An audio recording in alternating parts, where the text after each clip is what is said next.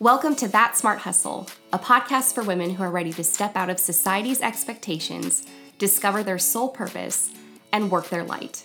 I'm your host, Kristen Martin, a full-time author and creative entrepreneur. My mission is to impact as many women as possible to go after the very things that set their souls on fire.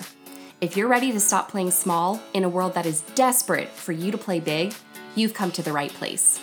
Let's dive in. Hello, my loves. Welcome back to the show. Thank you so much for tuning in today. I must say, I really took for granted the quietness or like the spaces where my house was really, really quiet and I could just go record a podcast whenever I wanted to, namely in my closet, because there were always like lawnmowers and leaf blowers. But being on the road and living that RV life, it's more difficult to find an area that is quiet where I'm able to record. So it feels really good to plug the microphone into my computer. I'm in a very, very small space right now, but for the most part, it's really quiet. And I'm just crossing my fingers that the acoustics are good. So yesterday, I had the concept of gatekeepers on my mind pretty much all day long. And it extended into this morning. Like, it's just something I've been thinking about all morning. And so I figured I would come on here and record an episode about this because not necessarily in the way that I think a lot of people look at or view gatekeepers, but in how we can be our own gatekeepers. Like, we are the ultimate gatekeeper to our own lives, but a lot of us don't act like it. And I truly believe that's kind of why we're in the situation that we're in during these COVID times, during the pandemic, where I can feel this collective energy of being a bit in limbo. Like, we're aware that we can't go back to the way things were, and we're recognizing the positives of that and also maybe the negatives of that. But then we're kind of wondering, like, what's next? What could the future look like? And we've been so conditioned to think that the way things used to be was the only way that we've almost had our imaginations sucked dry. Like, we can't imagine what the next step, what the next chapter could be. And to me, that's actually really, really sad that we've been so conditioned and had that creativity and that imagination, that hope, that faith, that vision basically beaten out of us. And I think a lot of that has to do with the gatekeepers, the people that we, as a collective, as a society, as a civilization, have kind of given our power away over to. Now, the important thing to realize once you understand or acknowledge or recognize that you may have been giving your power away to forces, external forces outside of yourself, it's really, really important not to get wrapped up in the victim mentality. And this is something that I've had to work on because I noticed myself blaming society, the structure of things, the government for certain things. And I'm just like, no. Like, we really do create our own realities through our thoughts, through our actions, through our behaviors. And I think that's why we're in this limbo state right now. We're kind of in this in-between state. And I think it's because we're almost relearning how to have vision. We're relearning how to get that creativity back, that hope and faith that things really can get better, even if things seem really rocky and really off-kilter right now. So the reason why I want to talk about this gatekeeper mentality is because I believe that it is the way through this limbo stage that we're all experiencing right now. And the best way that I can explain what I mean by this is by sharing a personal example. Like I do in all of my episodes and all of my books, I share my own personal stories and how, it ties into the topic that we're talking about, which in this case is being your own gatekeeper. So that statement right there, that belief, it kind of became like a core value for me where I was like, I want to be my own gatekeeper. I realized very early on in my corporate career that I am not the kind of person who can have a boss or a manager or someone who is telling me what to do or what the quote unquote right way to do things is, especially if that person is not collaborative. Like I'm very good at collaborating with people, although I do notice I take over the reins. I'm like, okay, yeah, we can do this, we can do that. I just, once you get to know yourself, you know your personality and you know what works for you and what doesn't. I think that's why a lot of people who are their own gatekeepers and realize that that's like a core thing that they want, that's why they go into these paths of artists and entrepreneurship. Because while that can be scary in the sense of safety and, financial security and all of that, because everything's up to you, for someone who wants to be the gatekeeper of their own lives, that far outweighs being told what to do, being bossed around, being managed by someone who thinks they know better. Because ultimately what it comes down to with your own soul expression is you understanding that you actually do know best. You've just been conditioned and hindered in such a way where you don't know how to follow your intuition anymore. And who knows, maybe you never did in the first place. But the reason why I believe being the gatekeeper and assuming that role, each of us assuming the role of gatekeeper of our own lives, the reason why I believe that is so important and so crucial in moving through this limbo state that we seem to be in 2020 is because as long as the power resides outside of you, it cannot reside within you. It's like that old saying goes, you can't be in two places at once. And so if your power is not within you, if it's not being cultivated inside of you, if you're always looking outside of you, externally, for validation, for acceptance, for security, for safety, when those things are challenged or taken away or suddenly become unstable, what happens to you? You also become challenged and unstable and could possibly even become unhinged. Becoming the gatekeeper of your own life looks like not asking for permission, not needing permission in the first place, because permission is just this abstract concept that we've been conditioned or told that we need in order to do the things we want to do, in order to pursue our creative dreams, in order to live the life that we actually want to live, even if it doesn't make sense to anyone else.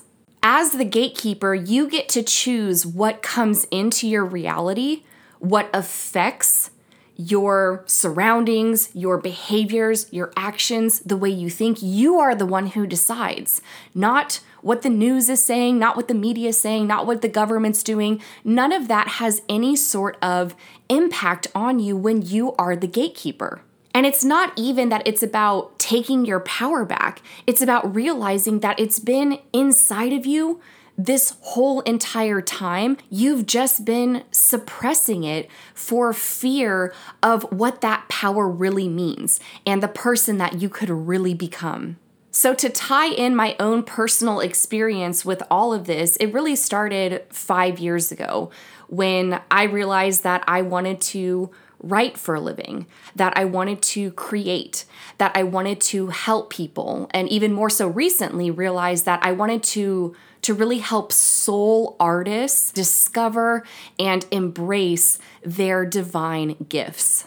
And when I looked at each one of those things, I saw that there were gatekeepers in each of those worlds. In the publishing world, you have the publishers, they can be considered a gatekeeper. In the spiritual world, you have spiritual teachers and mentors, they can be considered a gatekeeper. But at the end of the day, I knew that what I really wanted to do was carve my own path, blaze my own trail, become my own gatekeeper. And so that's what I did as an indie author. That's what I did as a creator, as a creative entrepreneur. That's what I'm doing on the spiritual side of things as well. The only way your dream is going to play out the way you've envisioned in your mind is if you take full responsibility and accountability for that dream, for the way you want it to play out.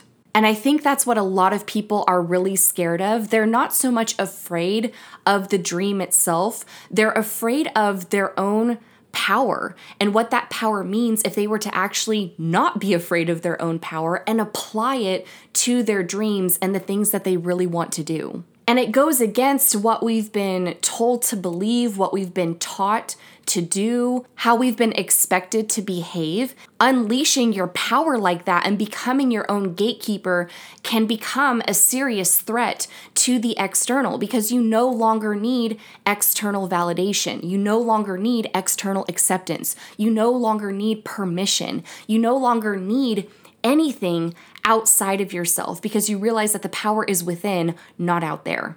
If every single person on this planet embraced this gatekeeper mentality instead of continuing to suppress it and push it down, we would be living in a completely different world.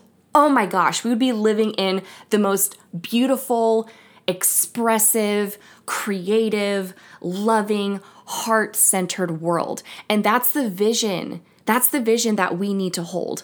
I think about it as if, you were walking down a street, pre-COVID days, where you have all these like street vendors, if you're at some kind of festival or something like that, and there's people playing their music, there's people doing live art where they're drawing other people or painting other people, or, people cooking right there on the spot or baking something. And just this environment and this atmosphere where everyone is just creating and expressing themselves and really living that embodiment of what they really want to do with their lives and being fully immersed in the moment. And then we're all experiencing that together. We're experiencing the joy of everyone else, of the collective, pursuing the things that they actually want to do.